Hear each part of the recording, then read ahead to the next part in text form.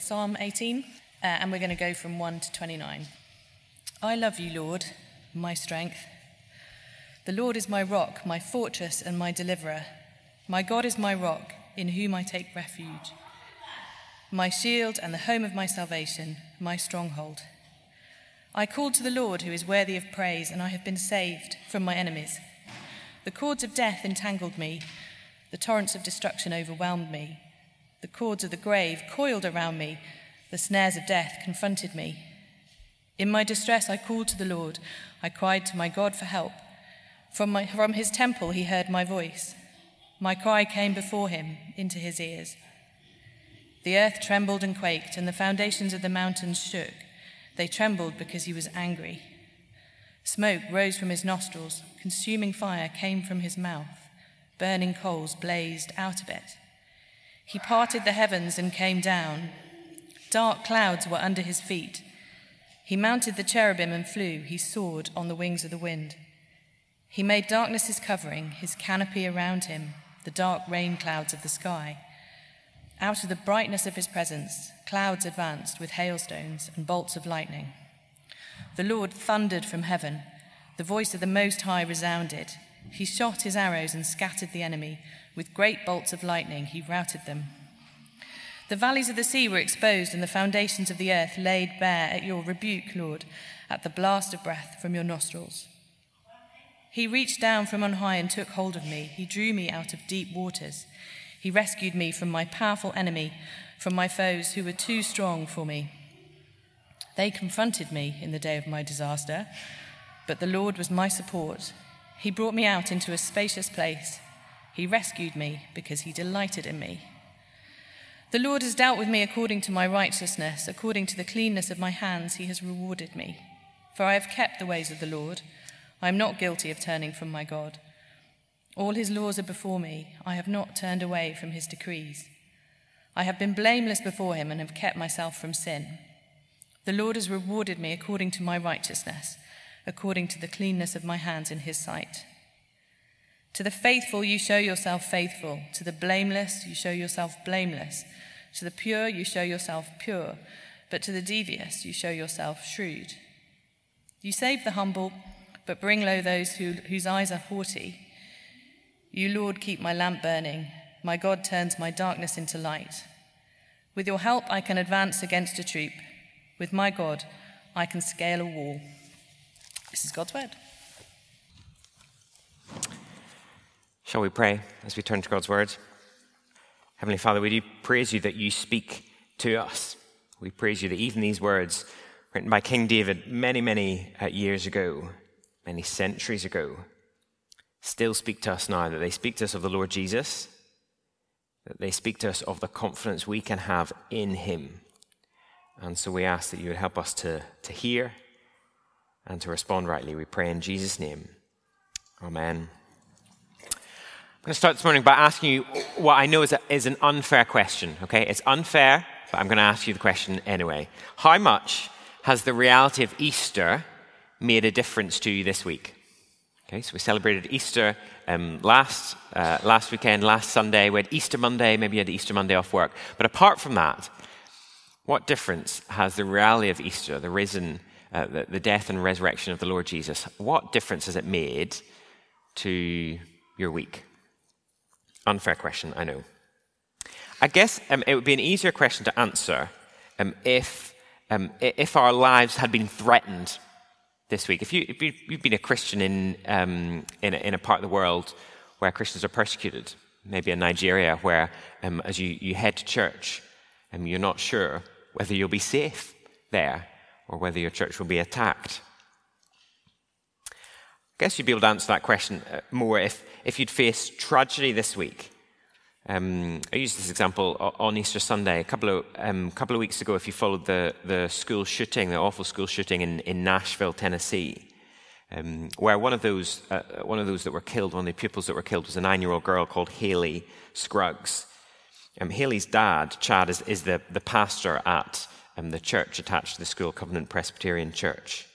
And his daughter went to school one morning and didn't come back.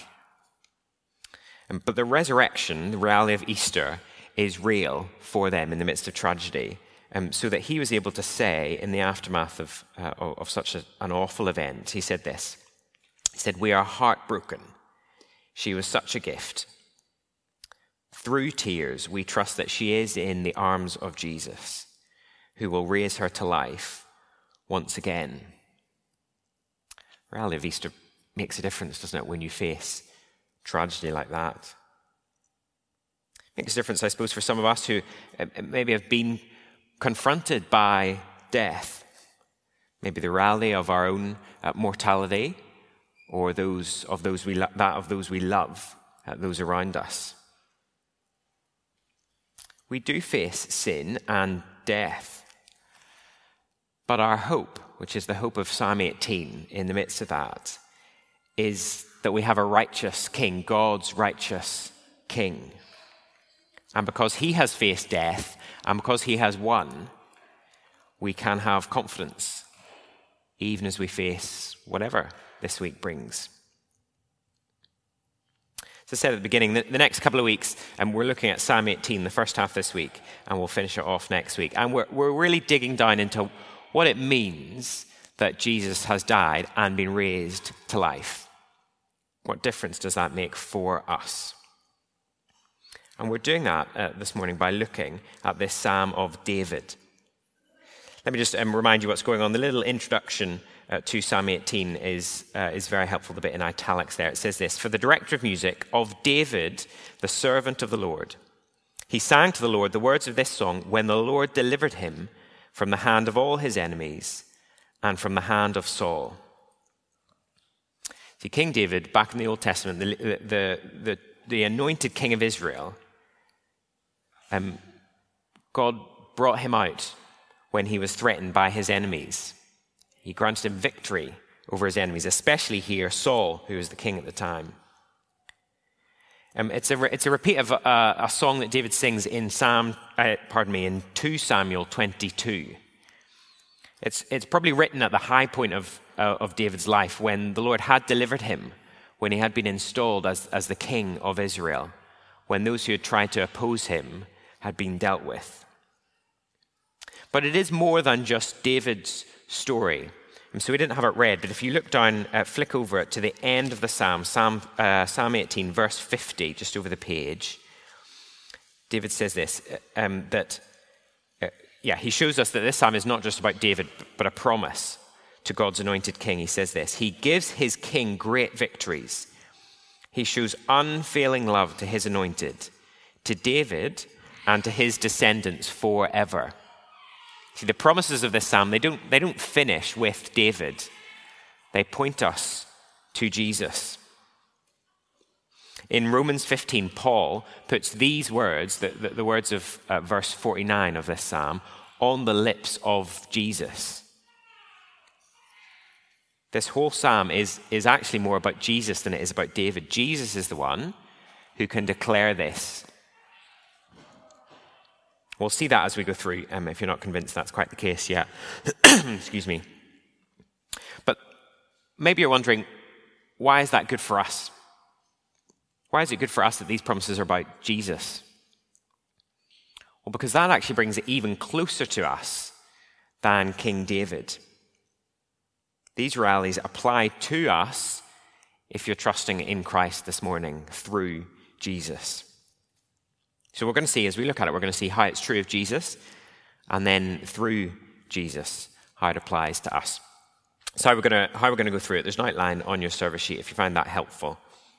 We'll hear, first of all, the cry of God's king as death confronts him, as God comes to judge and to rescue him, and thirdly, as his righteousness is rewarded.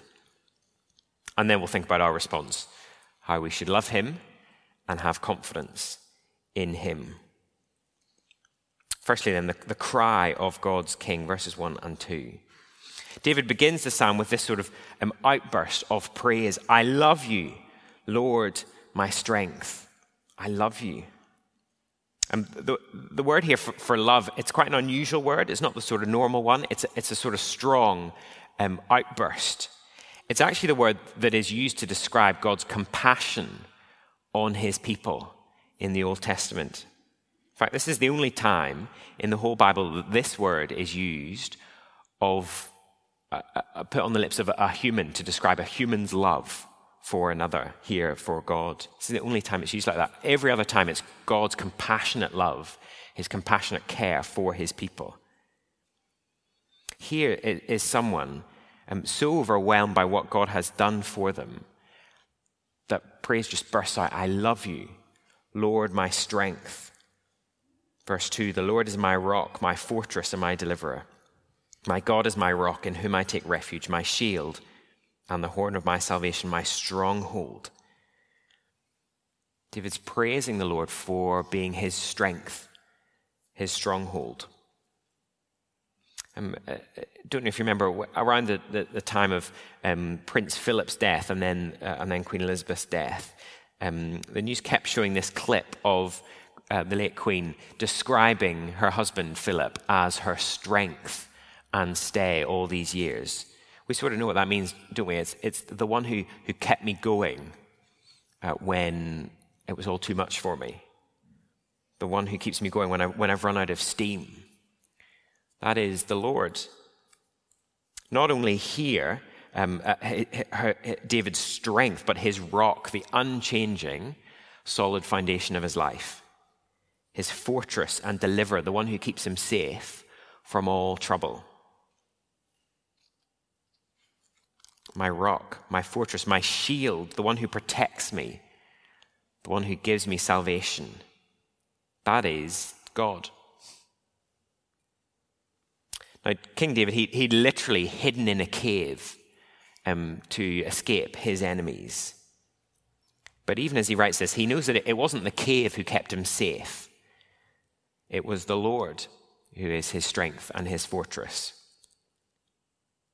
David was very capable, very able guy, but he knew that he needed the Lord if he was going to be kept safe. He is, in that way, just like Jesus. Even though Jesus was God, he always, throughout his life, looked to his Father for the strength that he needed. He is the one who can truly say, I love you, Lord, my strength. In the whole of history, there has never been a closer relationship than between the Lord Jesus and his Father, an eternal relationship of love. I love you, Lord, my strength, is what Jesus cries. But just as that didn't stop King David from facing hardship, that didn't stop Jesus from facing hardship. Death confronts God's king. Verse 3. I called to the Lord who is worthy of praise, and I have been saved from my enemies. The cords of death entangled me. The torrents of destruction overwhelmed me. The cords of the grave coiled around me. The snares of death confronted me. David faces these enemies whose chief aim is to kill him, to take his life, to get him out the way so that they can carry on with their plans. And it was a relentless experience for King David. He is, as we might say, in the very grip of death. We get these vivid pictures of these cords, these ropes, entangling him, trapping him where it feels like there is no escape. The experience of facing death is overwhelming. David describes it like being caught in the torrents, like torrents of water, unable to breathe. It's frightening as death confronts him. It's the only thing he can see. Some of us will know that experience well, either for ourselves or for those we love. Death is, as the Bible describes it, the last great enemy. Described to the evening service last week on Easter High. Been a series of phone calls with my mum at the minute. We speak each sort of Sunday afternoon, and there's usually the past few weeks there's been I must tell you before I forget. I must tell you about so and so who's died. Last week it was a great aunt. The week before that it'd been a neighbour. Most of the time, I guess, for most of us, maybe we sort of block out the reality of death. Quite easy living in London. Everyone feels quite, everyone just sort of keeps going and there's always more people and we sort of push it to the edges until, of course, it confronts us, till it comes close. And it is all sometimes that we can see, and it feels overwhelming. King David here is confronted by death, and so, of course, was Jesus. As he faces humanity's greatest enemy, sin and death, as he faces the prospect of his own death in the Garden of Gethsemane, and he says this, "My soul is overwhelmed with sorrow to the point of death." Of course, there for the Lord Jesus, it wasn't just the prospect of death, but the reality, the upcoming reality, as he is bound and nailed to a cross, as those cords tighten,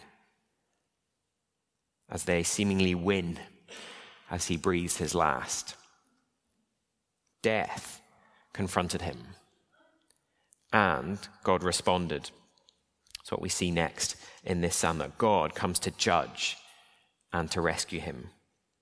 Verse 6, "In my distress I called to the Lord. I cried to my God for help. From his temple he heard my voice. My cry came before him into his ears." David, as he faces death, cries out to the Lord, and the Lord hears him. He responds by coming in judgment and salvation. Firstly, coming in judgment. Verse 7, these extraordinary words. "The earth trembled and quaked, and the foundations of the mountains shook. They trembled because he was angry. Smoke rose from his nostrils. Consuming fire came from his mouth. Burning coals blazed out of it. He parted the heavens and came down. Dark clouds were under his feet. He mounted the cherubim and flew. He soared on the wings of the wind." It is deliberately epic language of God coming in judgment. It has echoes of the Red Sea, when God parted the seas and then judged the Egyptians. It's echoes as well of Mount Sinai as God comes down to deliver the law. It is a picture, an epic picture of God's judgment on his enemies. It's a terrifying picture, isn't it? God is angry, verse 7, to the point where the very earth trembles and quakes because of the Lord's anger. God is pictured even as having smoke coming from his nostrils and consuming fire from his mouth. He is like a raging bull. The point here is God does not stay quiet when his king is threatened. He parts the very heavens and comes down. He comes as a warrior riding on the angels. You get different sorts of visits, don't you, from leaders. I don't know if you've been following this week, President Joe Biden's visit to Ireland. Hysteria, I think, is the only way you could describe it. Everyone, it's just a jolly occasion, isn't it? It's smiles, it's hugs, it's delight. He's delighted, tracing his Irish roots. Ireland's delighted because, Ireland gets a good rep, and all the Americans want to go on holiday to Ireland. Great, go on holiday to Ireland, it helps. Absolutely. Everyone's having a jolly time. Let's go for a pint down the pub with cousin Joe, and we must be related, Joe, we must be. It's a jolly occasion, isn't it? Some visits from leaders like that, but some are more like President Zelensky visiting the front line of the defense of Ukraine. It's a warrior coming to defend his people. And that is what God is doing here as he comes. This is what he will do to defend his anointed one. It's extraordinary words, aren't they? Verse 11, it continues. He made darkness his covering, his canopy around him, the dark rain clouds of the sky. Out of the brightness of his presence, clouds advanced with hailstones and bolts of lightning. The Lord thundered from heaven. The voice of the Most High resounded. He shot his arrows and scattered the enemy. With great bolts of lightning he routed them. The valleys of the sea were exposed, and the foundations of the earth laid bare at your rebuke, Lord, at the blast of breath from your nostrils. The Lord who comes is the Holy One, so holy that he has to be covered by this cloud, this darkness. But even then you see these flashes of his glory, as the lightning flashes across the sky and the thunder likened to his voice. The very foundations of the earth are laid bare as he comes in judgment. This is how God, if I can put it this way, this is how God feels when his anointed one, when his king is threatened. In David's story, the things that are pictured here, David knew it's picture language. They didn't literally happen. But that is David's experience as the Lord comes to rescue him. He understands that it is the Lord who has done it, and that it is an awesome thing. David's enemies are defeated as God judges them. Which makes us ask the question, doesn't it?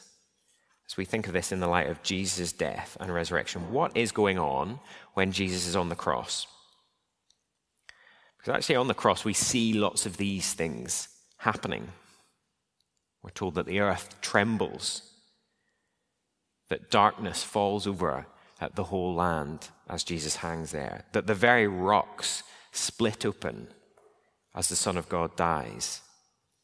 These are unmistakably sign of God's judgment. Which makes us ask, doesn't it, who is God's judgment falling on? It isn't on those who are crucifying Jesus because they're standing there watching. It isn't even on humanity or on creation. No, the judgment of God on the cross is falling on Jesus. That's why Jesus cries out, my God, why have you forsaken me?" On the cross, Jesus is experiencing the judgment of God for our sins. Jesus, as it were, becomes God's enemy so that you and I might know God's salvation. That's not the end of Jesus' story, is it? As God comes in judgment, he also comes to rescue. That's how the psalm continues, verse 16. God reached down from on high and took hold of me. He drew me out of deep waters. He rescued me from my powerful enemy, from my foes who were too strong for me. They confronted me in the day of my disaster, but the Lord was my support. He brought me out into a spacious place. He rescued me because he delighted in me. See, even as the Lord Jesus faces God's judgment, as he experiences the full judgment of God and dies, God will not let his anointed one see decay. Death does not have the final word. So where every other human being in history has faced death and lost, Jesus confronts death, experiences it in the full, and rises from the dead. He defeats death. Acts 2:24 puts it like this. But God raised him from the dead, freeing him from the agony of death, because it was impossible for death to keep its hold on him. Death, of course, is not the end of Jesus' story. And because it is not the end of Jesus' story, it is not the end of your story either, if you trust in him. If you're trusting in Jesus, the Bible says you're in him. When he died, you died. When he was raised, you were raised. So if death could not hold him, it cannot hold you either. It cannot hold anyone who's put their trust in Christ. Now, you might say at that point, that sounds great, but you don't know me. You don't know what I've done. I cannot have that sort of confidence. That's why what comes next in this psalm is such a wonderful promise to us. Because the confidence that we have in that new life does not come from us and our righteousness, but from God's King's righteousness, Jesus' righteousness. Because it is, thirdly, his righteousness that is rewarded. Verse 20. The Lord has dealt with me according to my righteousness. According to the cleanness of my hands, he has rewarded me. For I have kept the ways of the Lord. I am not guilty of turning from my God. All his laws are before me. I have not turned away from his decrees. I have been blameless before him. I have kept myself from sin. The Lord has rewarded me according to my righteousness, according to the cleanness of my hands in his sight. It's an extraordinary claim, isn't it, that David makes here. God has rescued me because of my righteousness, because of what I have done. Now we know, if you know David's story, you know he was not perfect. And certainly later in his life, after this was written, he sins. He commits adultery and murder. So how do we understand what David is saying here? Two things, I think. Firstly, David is talking about the specific situation, I think, that he found himself in, where his enemies are hunting him down, trying to kill him, when actually he has not done anything wrong. But secondly, here, he is speaking beyond himself. He is pointing us forward to God's true King, to Jesus. Jesus, who will be perfectly righteous, who can absolutely say these words, who will never turn from God's decrees. For you now, it would be a terrifying thing, wouldn't it, to stand before God and say, deal with me according to my righteousness. Even on our best days, that would be a terrifying prospect. Lord, deal with me according to my righteousness. But I think we can take these words on our mouths if we're trusting in Christ. If we're in Jesus, then I think we can not quite rewrite the psalm, but change who it is speaking about. So let me reread it with that in mind. For those who are trusting in Christ, we can say, the Lord has dealt with me according to Christ's righteousness. According to the cleanness of his hands, he has rewarded me. For Christ kept the ways of the Lord. He is not guilty of turning from his God. All God's laws are before him. He is not turned away from God's decrees. Christ has been blameless before him and has kept himself from sin. The Lord has rewarded me according to Christ's righteousness, according to the cleanness of Christ's hands in his sight. Christ is the faithful one to whom his Father shows himself faithful, the pure one, the humble one who is saved out of death. And because that is true of Jesus, it is true of you if you're trusting in him. His righteousness is rewarded, and if you're in him, you get to share in that reward. And if those wonderful things are true, if this psalm truly is about the Lord Jesus, then our response, I think, is twofold. Firstly, it's the response of King David at the beginning. It is to love him. I love you, Lord, my strength. I wonder how often you pray that. Oh, Lord, I love you for who you are and for all that you have done for me. I had a home group leader once, not at this church, at a different church, who used to finish almost all of their prayers by saying, Lord, we love you and we thank you. And I think I used to find it a little bit annoying. If I'm honest, I'm like, why are you praying that? Lord, I love you. We love you and we thank you. I have repented of my annoyance at that. I think it's a great thing to pray. What a great thing to pray. Lord, I love you. Lord, we love you. Thank you. That praise that just cannot be contained at what the Lord has done for us. So we love him. And secondly, we can have confidence in him. David has an extraordinary level of confidence at the end of our passage, not the end of the psalm, but the end of the first half. You, Lord, verse 28, you, Lord, keep my lamp burning. My God turns my darkness into light. With your help, I can advance against a troop. With my God, I can scale a wall. That's sort of it sounds sort of brash language, doesn't it? It's the sort of military language that David is living at the time. And yet, there is a confidence that each one of us, if we're trusting in Christ, can have even more. God, you will keep me going, even as I'm confronted with death, even when it all feels too much. You will turn that darkness to light Not because it'll all suddenly go away or life will seem easy and the troubles just disappear. No, but because even as those cords tighten, even as death gets closer and we're confronted by it, we can know that the Lord Jesus will bring us out the other side. He has defeated death, and if you're in him, he has defeated death for you.